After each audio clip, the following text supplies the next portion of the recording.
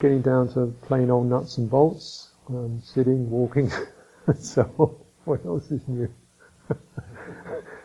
But remember, when you're walking, let's return to that, when you're doing walking, like you may look like you're walking down a corridor, or you're walking in between two trees.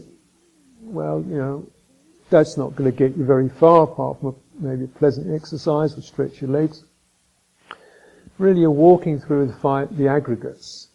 You're walking through the field of mind as it begins to open, its perceptions, its senses of urgency, its senses of discord, its senses of what am I supposed to do. So how do you find your ground in walking when it's mobile? If we use the metaphor of standing, how can you stand and walk at the same time? Well, if we refer to this mobility potential we have in the body, rather like breathing in and out, it's got a rhythmic process, isn't it? Some parts of the body strengthen and some parts lighten. And between the play of those two, movement occurs. The right side takes the weight, becomes stronger, the left side empties, movement occurs, the left side moves forward. Right? So you get the play between, say, the strong, or the steady, and the light and the flowing. Just like in-breath, out-breath. Now that, if you stay with that as a theme, it's not one aspect, it's both aspects, stay with that as a theme, that is something I would suggest you can be mindful of. You can hold your attention around that theme as it occurs. And you notice within that, if you're starting to get impatient, or mechanical, or drifting off, then you lose that thread, that continuity of fluid movement. You'll lose it. If you lost it, pause. Where am I? How does the body walk? So you've got something to return to. Clearly, when we walk, the mind gets a bit stimulated.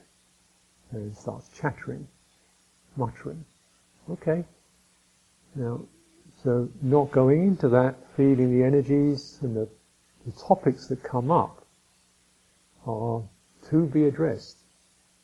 But to be addressed in line with, can you maintain your mobile, your reference of mindfulness, your mobile flow. And from there, you can walk through your worry, or your irritation, or your disappointment. Just keep that fluid quality. So if you're carrying a bunch of plates in your hand to a busy restaurant, and you hear people at this table arguing, they're having fun, they're romancing, somebody's playing a violin, don't get lost in that, keep those plates. You're mindful, but at the same time you're not oblivious to the restaurant, but you're mindful. And so this is, some Buddha used the image like that, saying if you had a basin of oil on your head, and somebody's walking behind you with a sword, right? If you drop that oil, you're going to get your head cut off. Do you think you'd be gazing at the dancing girls? I don't think so. But, well, you'd be... But if you got rigid, you drop it too. So staying in flow is the theme for walking, I would suggest. So now is the time to follow your meditation topics, and if any of this has been useful, that's great.